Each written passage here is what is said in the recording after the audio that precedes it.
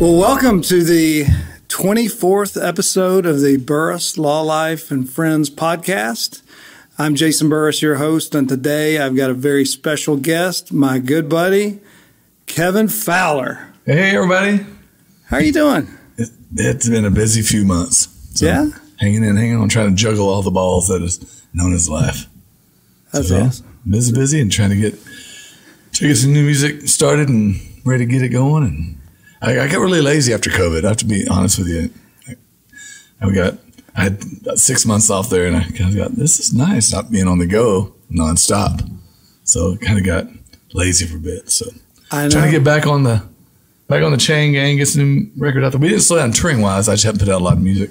Just been kind of lazy. Well, it's funny because you and I have known each other for a few years now, and I've kind of become buddies with some of your bandmates and your manager and stuff like that. And they'll say, I mean, we'll just, first of all, the one thing I hear about you, which I think is super cool, your band members to a person and your manager and your marketing team, everybody that's with you, they all talk about what a good guy you are and what a good boss you are. So kudos to you. They get paid to say that. They get paid to say that. But the other thing that they'll say is like, we got to get him in the studio. He's got to start writing and all the stuff. So I think I was just kind of, we went so hard for so long. It was about 24 years there where it was nonstop. You know, it was just work, you know, and I couldn't figure out how to get out of that cycle, you know, just a nonstop go.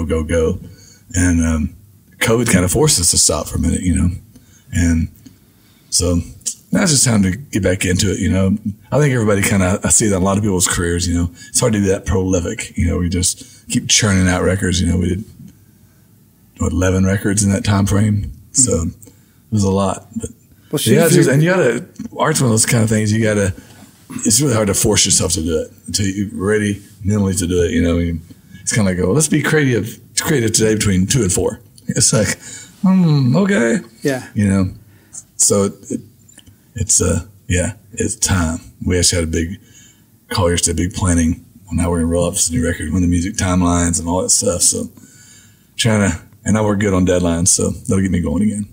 That's what I've heard. Darren mentioned your I gotta have deadlines. Your manager said something about, you know, we just need to put a deadline on him. By the way, I always come up with kind of a list of things to talk about. I don't want you to feel like it's an interview. We'll go back and forth and talk about whatever, but I hardly ever even look at this once I get it, because it just goes wherever. But you know, like some artists like Willie puts out a ton of albums. Like, I don't know if you call them albums anymore, but it's just like, it seems like every year. And I guess he writes or used to write a lot of stuff. Like, what percentage of the stuff that you put out did you write or co-write? Probably other than just a few songs, you know. I'm trying to think if I ever had a single other than Pound Sign that I didn't write. Probably 90% at least, you know. And Pound Sign in the early years, you know, and everybody said, I should just go back and start writing by yourself again, because most of the hit songs we play at night, that's fan favorites, 100% Text and Beer Bait and Ammo, Lord Loves Drinking Man, all the early hits that we still play to this day that we still make a living with, I wrote by myself, you know. And then in about 2004 or so, I got a manager, and he was really into co-writing. He started booking me with co-writes, and I started enjoying that. So I got more into that. The good thing about co-writing is you say, well, we're going to write next Monday. It makes you stop, tell the world, don't call me, I'm going to be writing on Monday with my buddy, you know. It's always good to go write in Nashville, too, for me, because first off, there's a wealth of incredible songwriters there, but also it gets you away from home. At home, you know, always there's something, the dishwasher's breaking, or kids need this or that, you know. So when I get to go to Nashville, it really helps me separate and let's get in that creative mode instead of nonstop everyday mode. So when you go there, do you stay with a buddy? Where do you? Yeah, sometimes. I usually just get a room downtown. Okay. You know, the whole industry kind of operates out of Music Row area, you know, and everybody writes down there, and all the bars and restaurants down there are all music people, you know, and you kind of know everybody. So you just stay down there. There's a great synergy down there in that area of town. You know, especially back in the day when there was a million songwriters, and the world's best are there. Songwriters, it's really hard to make a living as a songwriter right now because of the way,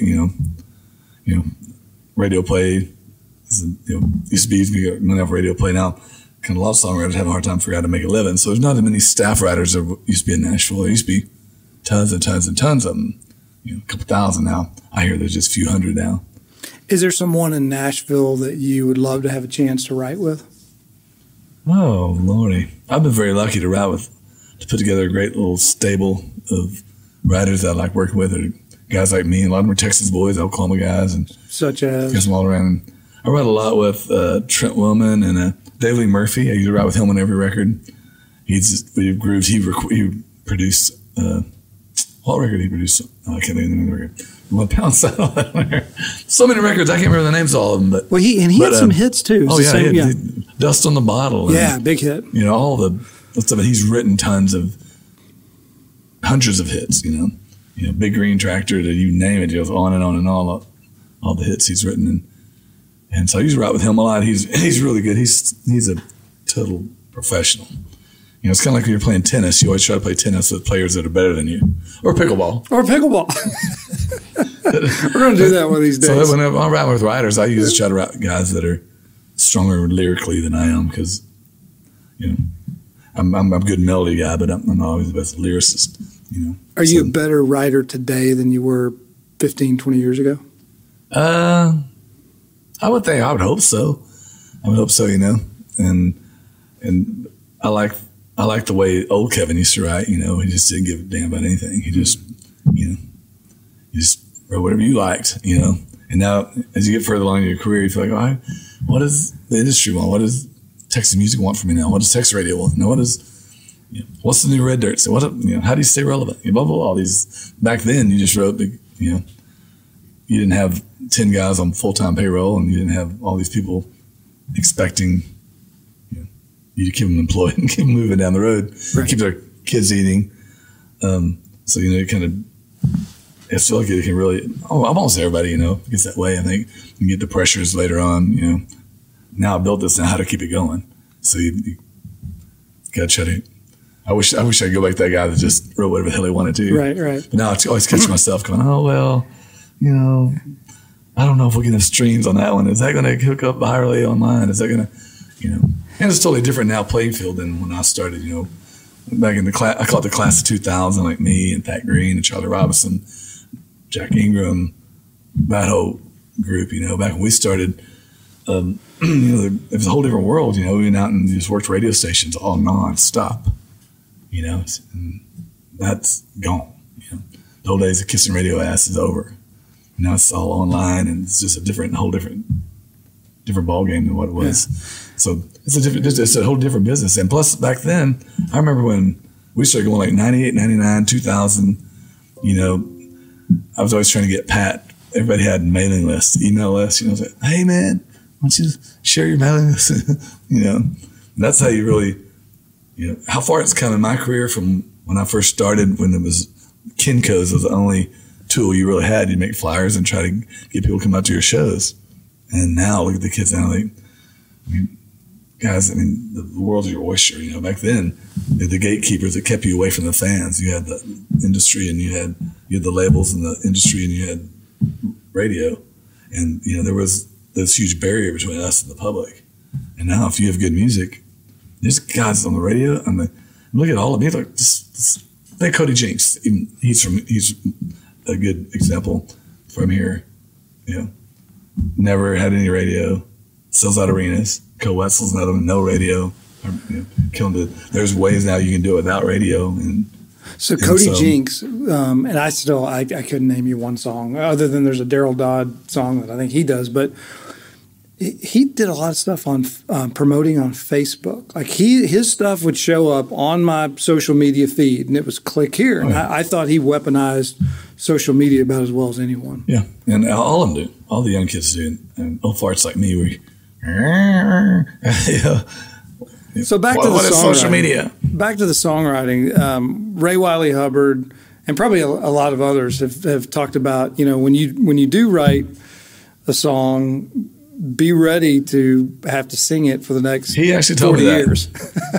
Yeah, she told me that one time I was Steamboat, and I was talking about Beer Demo and Up Against the Wall, Redneck Mother. He's like, Kevin, you got to be really careful what you write because you may have to play it a really long time. Yeah, because I've heard that he doesn't really think it's one of his best songs. It's a 3-chord song, not even a minor.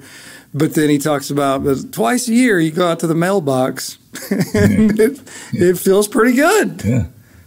So, any song you wish you didn't have to play? I love them all, but just one kind of comes to that mind is Beer Bait and Ammo. I almost didn't cut it because I thought it was so stupid. And there was a radio station guy there in Austin, Chris Knight, and he was program director of this little independent, another Chris Knight. Another Chris Knight, okay. Not our Chris Knight today. But he's like, that's your single, And so I went and cut it, and then we were going to, Speak of the Devil was going to be our lead single off that, or 100% Texan. And he's like, dude, I'm going to play Beer Bait and Ammo. So he literally started playing Beer Bait and Ammo on his station. And big show here in town, Hawkeye, the Dorsey gang. Yeah. Terry Dorsey and Hawkeye, they had the morning show, big KSCS here in town. And he happened to be in Austin for a softball tournament. And he heard Beer Bait and Ammo. And he went down to Waterloo Records there in town and bought the CD and started playing Beer Bait and Ammo on their morning show that Monday morning. And they played it every morning at like 8 or something. And from that one thing, though, my whole career launched from that. I mean, Beer Bait and Ammo, I was just wanting to sell 1,000 copies of that record so that we could break even to pay off all the credit cards I'd maxed out to make it. And we ended up selling like 150,000 units of it. Most of those were awesome. They were cash. It's like you could print them and then you go put them in stores. It's like, I don't even know those. Do not listen to this part, IRS. Do not listen. Just cut. No. But that was statute of limitations. That was the glory days of that was CDs were king, Right. And then a few years later, Napster tried to start getting into the business of making music more public or accessible, I guess, just sharing it. Yeah, just from that I got sidetracked there, but from that one little thing with Hawkeye, happened to hear the song, happened to think it was awesome, played on the Dorsey gang. They were the top rated morning show in the state at the time. And from that, the phone started ringing. And normally you would spend thousands, even today, if I put out a single, just working at a Texas radio or Red Dirt radio, I'll spend thousands of dollars. We spent $250 to promote Beer Bait and Ammo. And that was just to make 50 CDs and mail it to 50 stations. And that song still is up against the wall. So if you don't catch that break. My Redneck Mother. Yeah. If you don't catch that break and it doesn't happen, what do you think you'd be doing if you weren't leading a band? I'll still be playing music. I would just probably be doing it on a different level, Just, I don't know. What if? It's hard to tell, but right. We've had been a very career. lucky, and also we had some bad luck along the way. Things like there. And then from that, we started getting record deals, and every time I would get the record label, they would go bankrupt. So far as Walt Disney signed me to Lyric Street, they were the biggest. They had Rascal Flatts and Shadazy and all these bands at the time. I look back on all these record label decisions I made along the way, and given the same set of facts, I would make those same decisions today. I look back. First we all did this big deal called Wholesale Houston. They went south and took a lot of our money. They went bankrupt, took a lot of our money with them, and then I signed with Clint Black's label, Equity, which was a no-brainer. Clint was there, and he was top of the world, and they'd hired a great staff, and it was us in a little big town, and Clint. That was the three artists they launched with. And I look back and that just went bankrupt to belly up. But I look back and then when we finally signed with Walt Disney with Lyric Street, that was a no-brainer. They were going to put $1 million on Kevin Fowler to get him going. So I look back and all those are good decisions, but none of them ever parlayed into what I wanted them to. But then again, a lot of my friends at the same time that had big hits are now working at Home Depot. Because they weren't lucky enough to be on the road 200 days a year building a core fan base that we still play to today. That's one good thing about our scene that we have here. If you get made. If you get into the door, get established, you can play these bars till you die. I mean, I always told everybody that I'm just wanting to be the next Gary P. Nunn. I just want to be the old guy who can still make a living playing music at 70, and he definitely does, and he still puts some great shows, and he has all those classic songs, that you want to go to the dance hall and sing. Well, you got 28 years till you turn 70, so you're... Yeah, you can tell yourself that. I'm rounding down now. So you grew up in Amarillo. Were you born and raised there, or just grew up? Yeah, my parents, my mom just had her 80th birthday, my dad's 82. They still live in the same house that they bought when they got married in 1962. They've been married for 61 years now, 62. So then they're still kicking, and then they're still like most people in Amarillo, they don't do change very well. Yeah. So did your mom or dad get you into piano? My mom was all those moms that always pushed us to try different things. Try art, try this, try that, And my mom wanted me to take piano, and my parents never, either one of them made a lot of money. So my mom, she was a stay-at-home mom. They couldn't afford to give me piano lessons, so she would clean the piano teacher's house in exchange for piano lessons. So, so looking back, it paid off pretty good, piano lessons. My dad was also very supportive of the music thing, and I just took to it. I was the band geek, from junior high orchestra and band to marching band. And at some point, you figured out that the guy with the guitar gets the girls, and you switched from piano. Originally, you were the band geek, and you didn't get any girls. Now then, kind of flip-flopped. Yeah. So when did you start playing guitar? I started writing a song. Bring me back to that real quick before we get off that. But I wrote a song called "The Cool Kids." And so actually, you were at this show. Was that? You were at this show a while back. I don't know if we get any names, but a bunch of high school jocks that would never talk to me at high school came up to this show where we played downtown, the high-rise place. I won't put in my. I don't want anybody to know who I'm writing the song about. I think I remember this. Jocks that would never talk to me at high school. Yeah. Come and they were, I was like, you had never even said hi to me in high school. How do you? Yeah, I remember this. So we're back in the green room, and so won't use any names. Now it's all coming back. But Kevin leans over at some point, and he goes, "You see this guy and how close they are, and they're hugging me and all this stuff." And it was like, yeah, and he goes, "Yeah, they didn't have anything to do with me in high school. Now they're acting like we're all best friends." And so the song's called "Who's a Cool Kid Now?"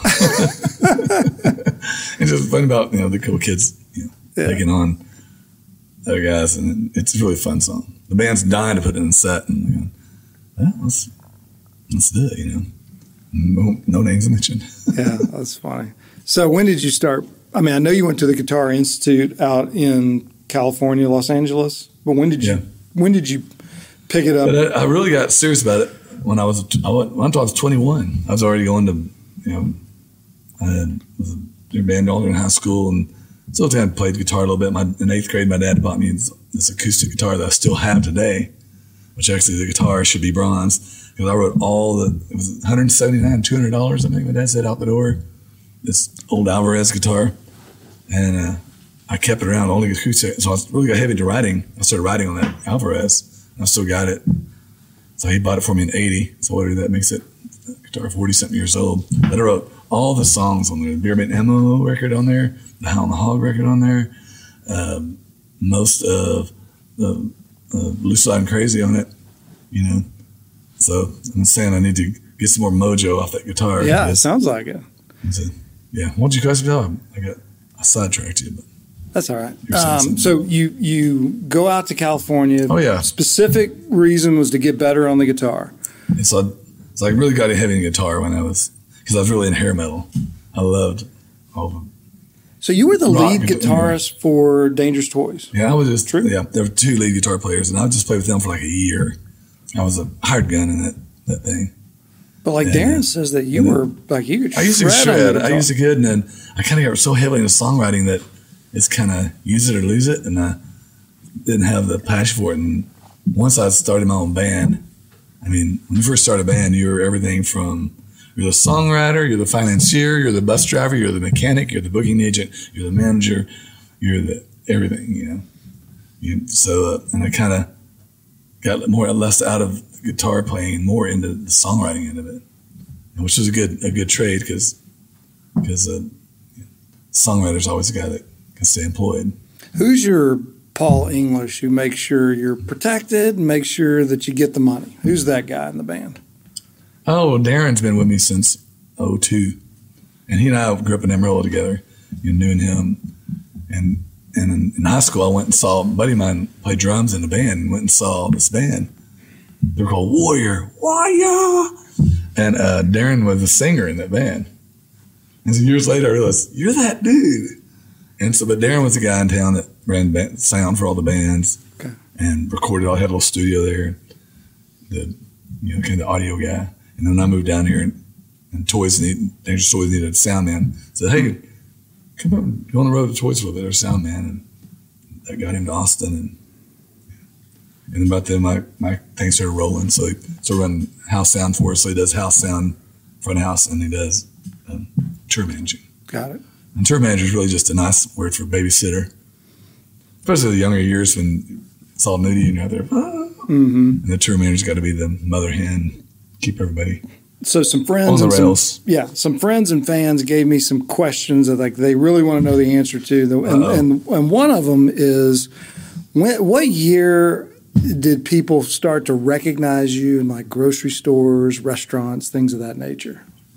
In the early 2000s, when this whole the red dirt scene as we knew it then, really started to. What was that like? Me? Talking to me? Yeah. And it was pretty bizarre, and we have a great fame of the red dirt thing. We have our own. It's a great degree of fame. It's not like you're Jessica Simpson or one of the. We were talking about her yesterday, or Britney Spears, or you're a huge, you're Garth Brooks. You can still have a life, but it's comfortable fame. People, hey, come, grocery store saying, hey, take a picture. Not like those guys can't even function, right? And so it's always been. I've never had any problem with it at all, and it's nice. So you've never been on. I wish I was better at remembering people because I meet so many people that it takes me like 4, 5, 6 times to meet somebody before they finally get I call it my mental Rolodex, before I get them logged in. Okay.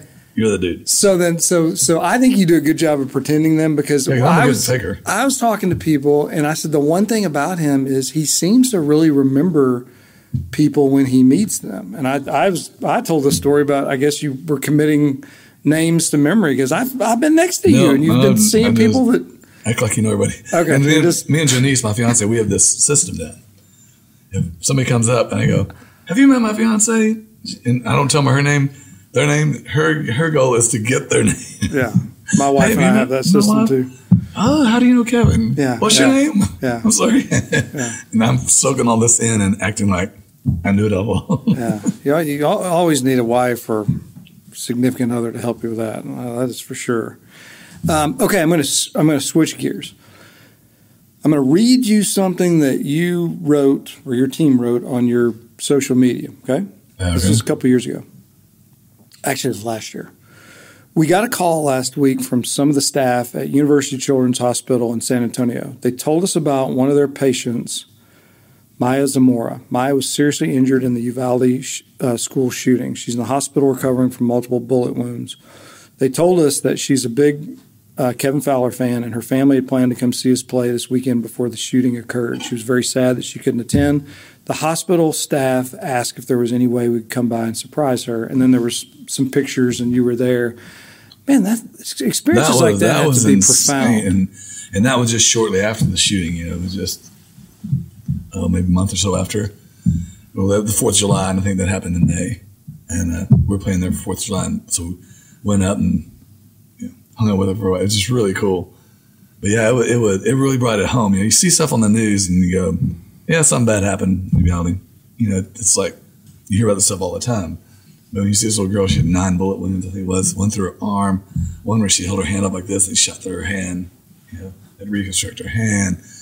She had one through her torso, and she was just shot all up. And it was just like, it's like really insane. And we were there, she started talking about the events that day, and everybody in there got really quiet. And so she's never opened up about this until till you got here. Some reason now she feels comfortable, and she started just asking about the questions about that dance. Everybody in there is like crying. I'm going, "Whoa, this is heavy." It's pretty special though when you can make that kind of an impact on someone. And so it was really, really wild. But yeah, I've stayed in touch with the family, and I heard her mom actually was on national news last week and talking about the year anniversary of it. So yeah, it's real, And just like I was thinking about this morning, me and Charlie Robinson, he's playing tonight with us, and thinking about like 07 or 08, he and I went 10 days in Iraq. Probably the last time both of us were sober for 10 days. We went over there and they were like, sorry guys, there's no beer, alcohol, anything allowed in the country. It's like, okay. Yeah, we're just going to see bait and ammo tonight. But we had a really good time. We did I think 10 bases in 10 days, something like that. It was just nonstop. It was a blitzkrieg. Every day you come in, go to the hospital, meet some guys, shake some hands, thank some guys, do the show, and every day we do these combat landings down into because you couldn't just come in low because they shoot you. See these combat landings they call them it's like a horrible corkscrew coming into the bases. Every day I'm like, Charlie's loving it. Yeah. I remember one day they were mortar fire was coming in. They had these fences shooting down there. Everybody get down, getting these like culverts. Looking, Charlie stems off the culvert and he's filming the artillery coming in. It's pretty crazy. It was a fun trip. So we got to see a lot of cool stuff and meet a lot of cool people, and that kind of goes just right along with that whole meeting Maya Zamora and her family. That was a really eye-opening trip. We were in Charlie. I remember what place we're in, but there was like these siren starts going off. Everyone's hollering, and copters are coming in, and they're bringing guys in on gurneys. They've just been shot up.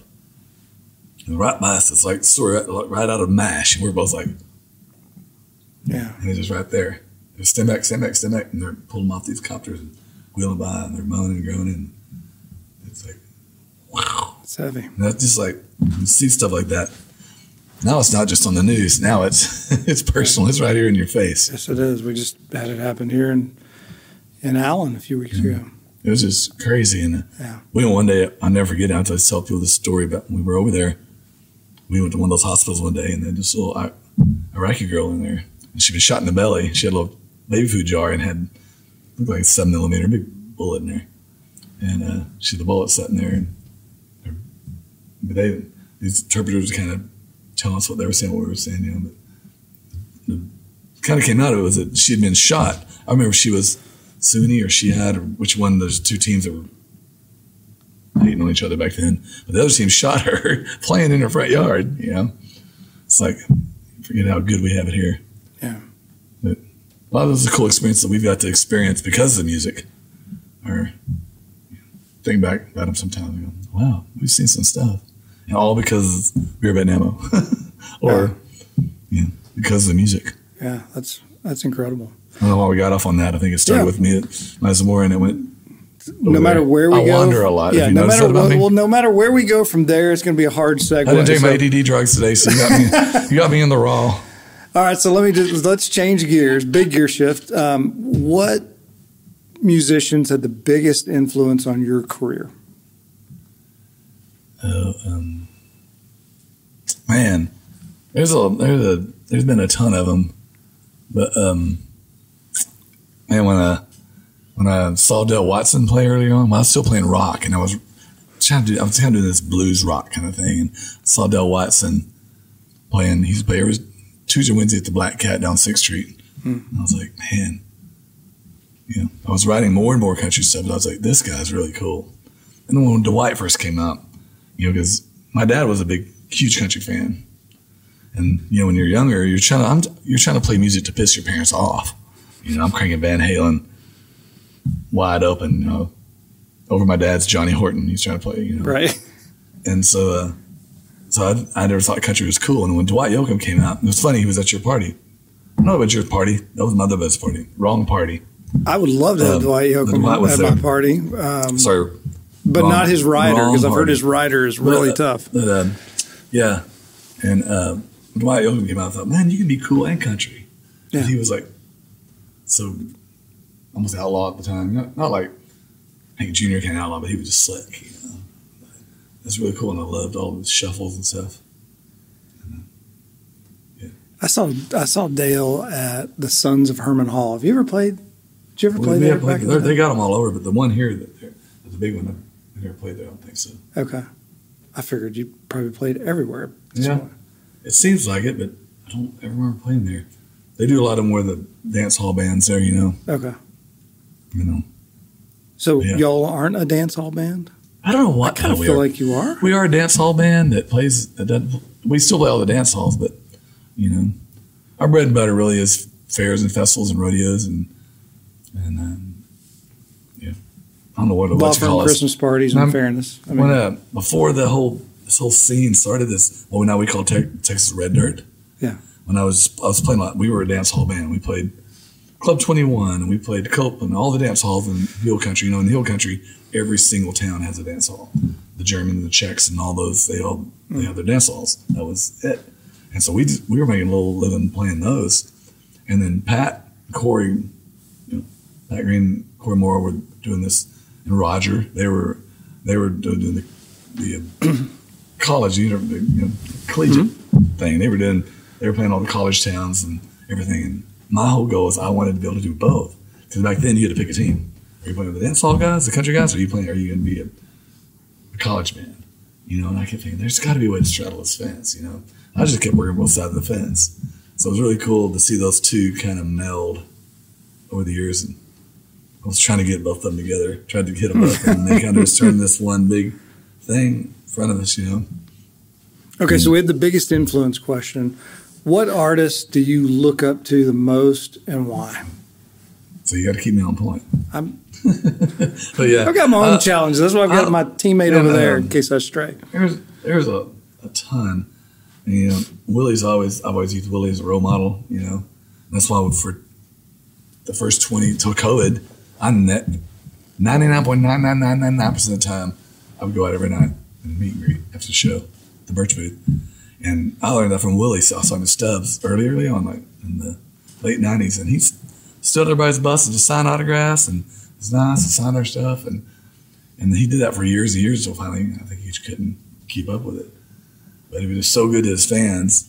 And I kept with the rock world where they kind of I was like, rock bands treat their fans crappy.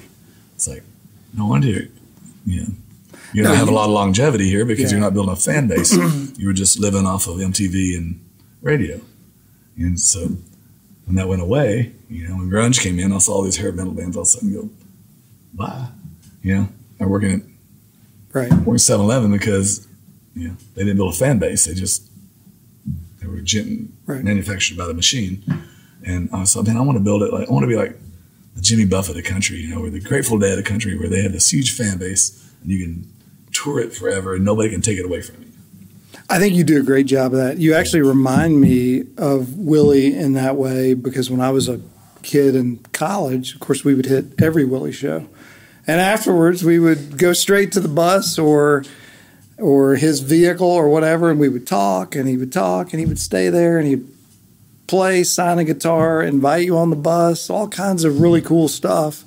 Now, he would maybe sometimes have some people around, but sometimes he wouldn't. He actually kind of broke my heart one time. We went, and he was, I think he was with Annie at the time, or he's still with Annie, but I think Annie was going to drive him home or something. So I'm going, it's the very first time I see his vehicle.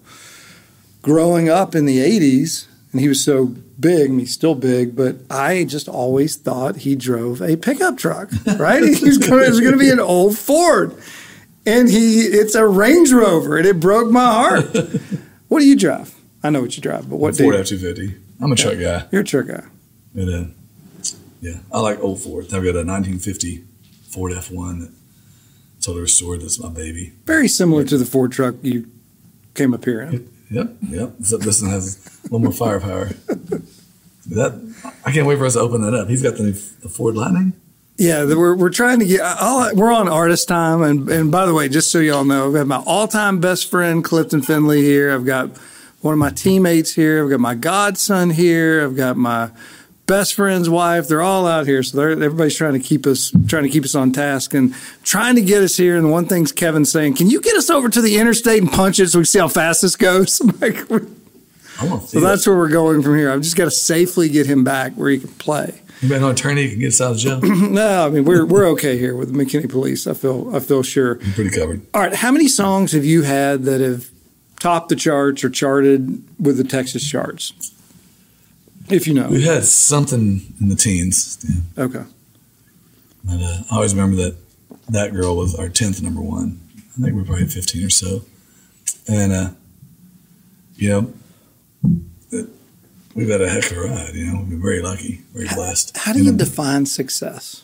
That is a big question. And I feel successful even, a lot of times people say, glad you made it. Or somebody will say, man, you never really made it. I'm like, well, to me, this is what I shot for, to make a good living playing songs that I write, and have a great band and play when I want to play and don't play when I don't want to play and don't have to take crappy shows if I don't want to take them, I get to do exactly what I want to. So I feel like I'm winning at this game. Absolutely. And I think everybody has their different, some guys it's going to be to gross $100 million a year and, be a national guy. And to me, I love the fact that I can go make a living on the weekends. I can go home and go fishing. I can get on my tractor and I can, I've been on my skid steer the last 3 days burning brush. We had a huge storm in Hill Country a while back, so we're still cleaning up from that. But I enjoy that stuff, And so I'm doing, if every day I get up and do something I enjoy, that's winning, right?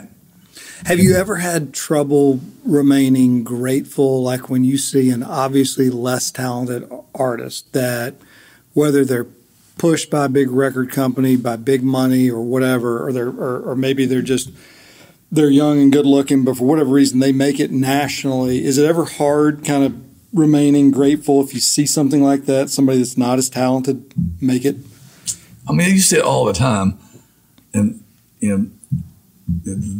the fact of the music business is that motivation is king. It's such a hard, competitive, dog-eat-dog world. I mean, look at all the great vocalists normally aren't the ones that really make it. The ones that make it are decent vocalists, and they have incredible drive. I mean, look at the charts. Look at everybody's on the charts. So there's not even a lot of virtuosos there, but they're workhorses. So if anybody has a hit, you see them out there, they work their butts off for it.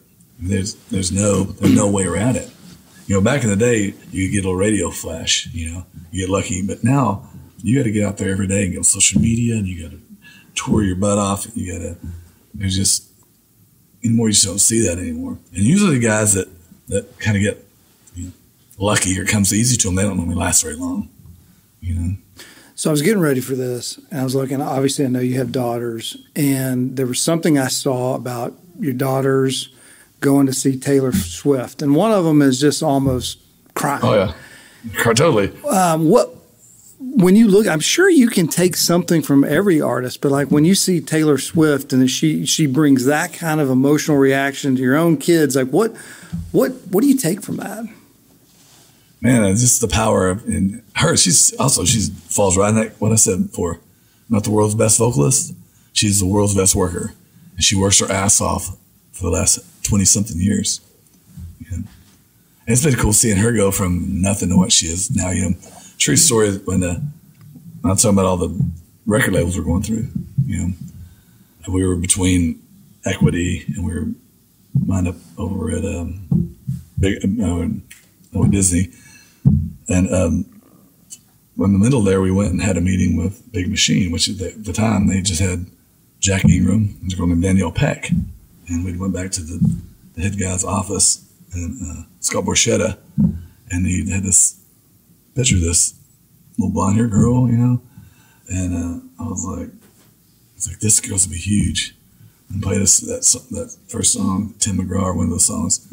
I was like, we both out there were like, that's going to go over like a lead balloon, because right then you had all the blonde hair girls, Miranda Lambert out, you had Carrie Underwood come out, you had all these pretty blonde girls, and we're like, this girl's 17. How's this going to work? You know, and we actually just joked it off when we got in the car, and then we kind of ate crow on that one. You know, she got there and she works her butt off. You know, she out there every day hustling, working, doing what it takes. And people pick up on that. I think genuineness of her. Yeah, that's why those girls love her. And my other girls, like her daughters, those are Janice's daughters you're talking about. My stepdaughters, they grew up going. She has pictures of them from when they were like 4. They've been with her with Taylor Swift all these years. She had pictures of them like their 16-year-old went, and she was 4 at the first one. So she put this collage of all of them going all the years, and they grew up with it. They love her, just probably like you with Willie. Yeah, that's your jam. It's close. I mean, Kevin's here, Willie's right there. I'll take this down here, Willie. So speaking of, is there a really cool time when somebody like brought you on stage and you did a duet on stage, or maybe you cut a duet? Any cool stories like that?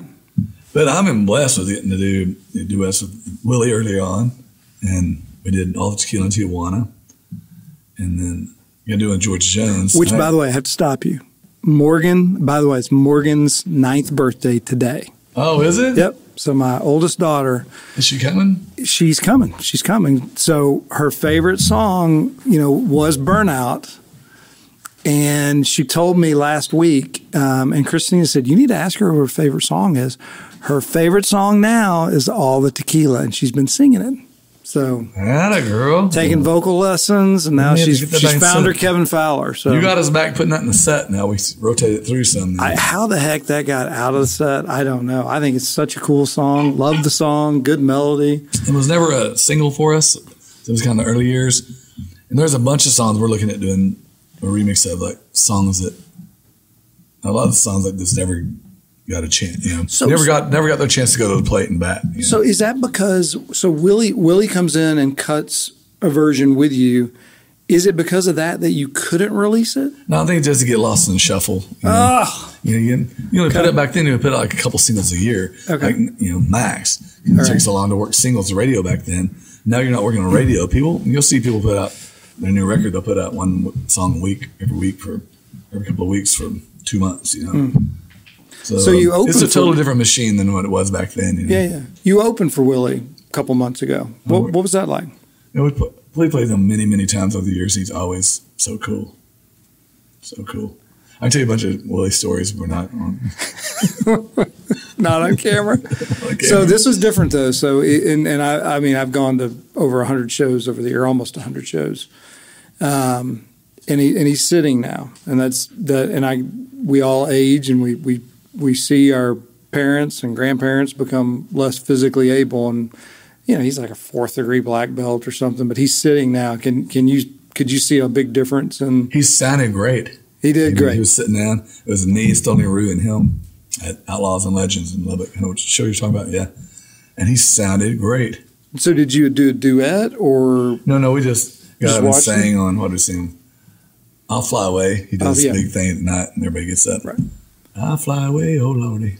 That's him. And he's just always been good. Always been good to us. I feel like you've made it if you've gotten a chance to sing with Willie, so that's pretty cool. Yeah. Janice, my fiance, she was going through some cancer a few years ago, and Willie got her probably medicated. He did way more than doctors could do. That's awesome. Okay, I'm going to give you artist names, okay? And I want you to give me a word or a sentence to describe them, okay? Not 3 paragraphs, but just a little bit.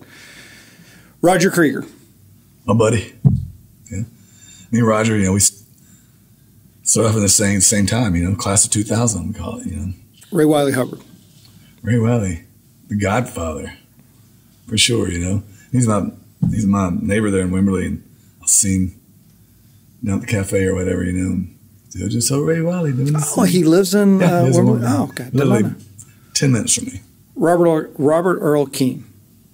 Man, he was the forerunner. He was the guy that this whole scene we have now, I thought Pat and all those guys and all of us just took what he had done and took it to a whole nother, turned to a genre. He was the first one, he asked me in this scene, he was the first big star in what we now call Texas Red Dirt music. He was the guy, and everything kind of went from there. There had never been a Robert Earl, there wouldn't have been a Pat, there wouldn't have been a Corey, and there sure wouldn't have been a Krager, because all those guys, they came from from seeing him at Green Hall,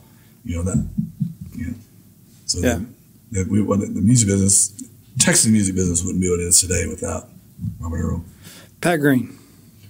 My boy. My troublemaking buddy. Yeah, I said it was your birthday. What was it, May? Was it early May? When's your birthday? We just played him last weekend, but my when's your birthday? May 11th. Yeah, I saw him put a post out and celebrating your birthday, and cool. I didn't know if y'all were good buddies or not. But everybody in that class, everybody's good buddies. Very good buddies. There's no tension that I know of anybody. Everybody, Pat was really big. When he really blew up, the old saying, "A rising tide floats all boats," and so Pat blew up. And Pat was actually one of the first ever regional internet stars. He was huge. Regional, like you didn't have huge regional stars like that. There wasn't a playbook for what Pat went through. He went from playing Green Hall and Barry selling out to selling out the Houston Rodeo, and those are things that George Strait done and Garth Brooks had done, and the timing was perfect for when Class 2000 came out. Is that internet was just coming along. All of a sudden now you got these things called websites, and you had MySpace, and then and then Facebook, and we had all this, and that was the first time also that Texas radio embraced regional music. Pat legitimized that some. Legitimized, and we play Pat. Well, okay, we can play. Let's try Corey or Kevin or Roger, or Jack Ingram, or Charlie Robinson. Right. The late Jerry Jeff Walker. He's another, and he's right there with that whole crew, the whole 70s outlaw movement that, talking about Ray Wiley and talking about Willie and all the Texas guys back then, in the Armadillo World headquarters, what that bar played, in the history of Texas music, and, it's always, we're just carrying on a new wave, So he's the one that he's the one that you don't always hear great things about him as a person. Nice guy? Was he a nice guy? I only met him at Sugar Town one time. Really good friends with Django, his son. I've traveled all with Django, and went to their house in Belize and written songs down there, but I never really knew him well. Never knew him. Okay. By the time we came along, he was very, very old and grouchy. All right, last one. Didn't hang out a lot. I never saw him. Last one, David Allen Coe. Henri. We've done a lot of shows with him. Really? And he falls right in there with that whole group, Yeah. Probably take him in a bar fight back in the day. Want him on your team. Well, you don't want him on your side. Then they stab you with a Coke bottle or something. All right, this is a question from my lovely wife. All right. Being a musician out on the road all the time, how do you make a relationship work? That is hard. That is hard because, especially right now, my girl, she works Monday through Friday. I work Friday through Saturday. Get home on Sunday, have a few hours, and she's back to work. It's really hard. Somebody that, she's a professional during the week. I'm professional on weekends. And if I take a weekend off, we just shut down the whole business. So there's 12 people total that will get paid that week. So it's really hard for me to take off a weekend, unless you keep them on salary. And it's really hard for us. That's one thing about the music business is you can't build it up and sell it. All my buddies have contracting businesses, and they're dentists and they're doctors. So they build up their practice, and they sell it, and they peace out. I'm gone. Well, when you're a musician, you can't sell it. Do that, yeah. Nobody can stand in for you. You can fill in. You must be present to win. You got to be there the whole time. So that's the only drawback I've ever seen of being a lifelong musician. But also, I don't consider it working. An hour and a half a day we're on stage. I do that for free. It's the travel that you got to pay people for. But it's hard to make when you have two people doing two different careers. It's tricky.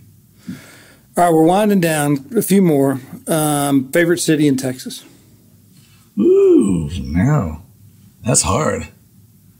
I have to say Wimberley right now because I'm living there and so deeply entrenched there. But man, as in deeply entrenched as you're the king of real estate in the city of Wimberley. No, it's got a few places there. They're good ones. But man, I love Green. My favorite place in the planet. I always joked that one day I'll live in downtown Green. I was going to Southwest. I love and just hanging out there. It's hard to pick a favorite because, man, I still love to go to the Riverwalk at times. I still love to go to Fort Worth and stay down the stockyards and just hang out and have a steak and stumble over the white elephant and have a beer and a burger. Or, you know, that's one thing about Texas. It's so vast. It's, you know, all the way down the valley. You know, it's the world's best Mexican food. And we're San Antonio South, you know, very Mexican food. Up north, the Panhandle's a totally different beast. Yeah. Amarillo, you know, where I'm from, it feels more like Oklahoma, but it's still Texas. Yeah.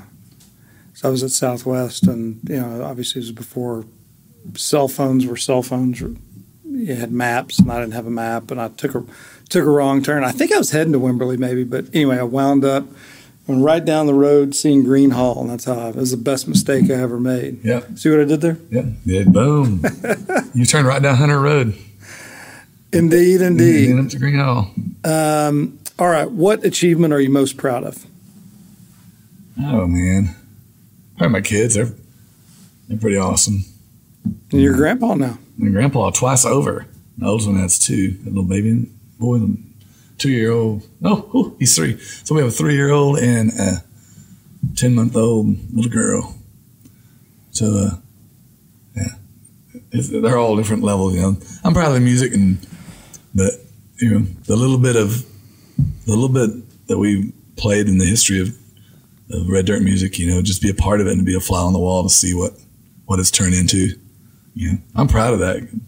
We were lucky to be there at the right place at the right time and to see it grow into what it is now, you know. And the guys now they have the internet. We didn't have it back then. It was just starting.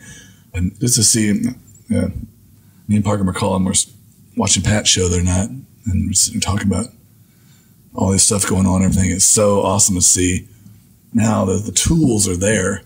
If you got the music and you got the talent and you got the hard work ethic, that you can take it to what these kids are doing now.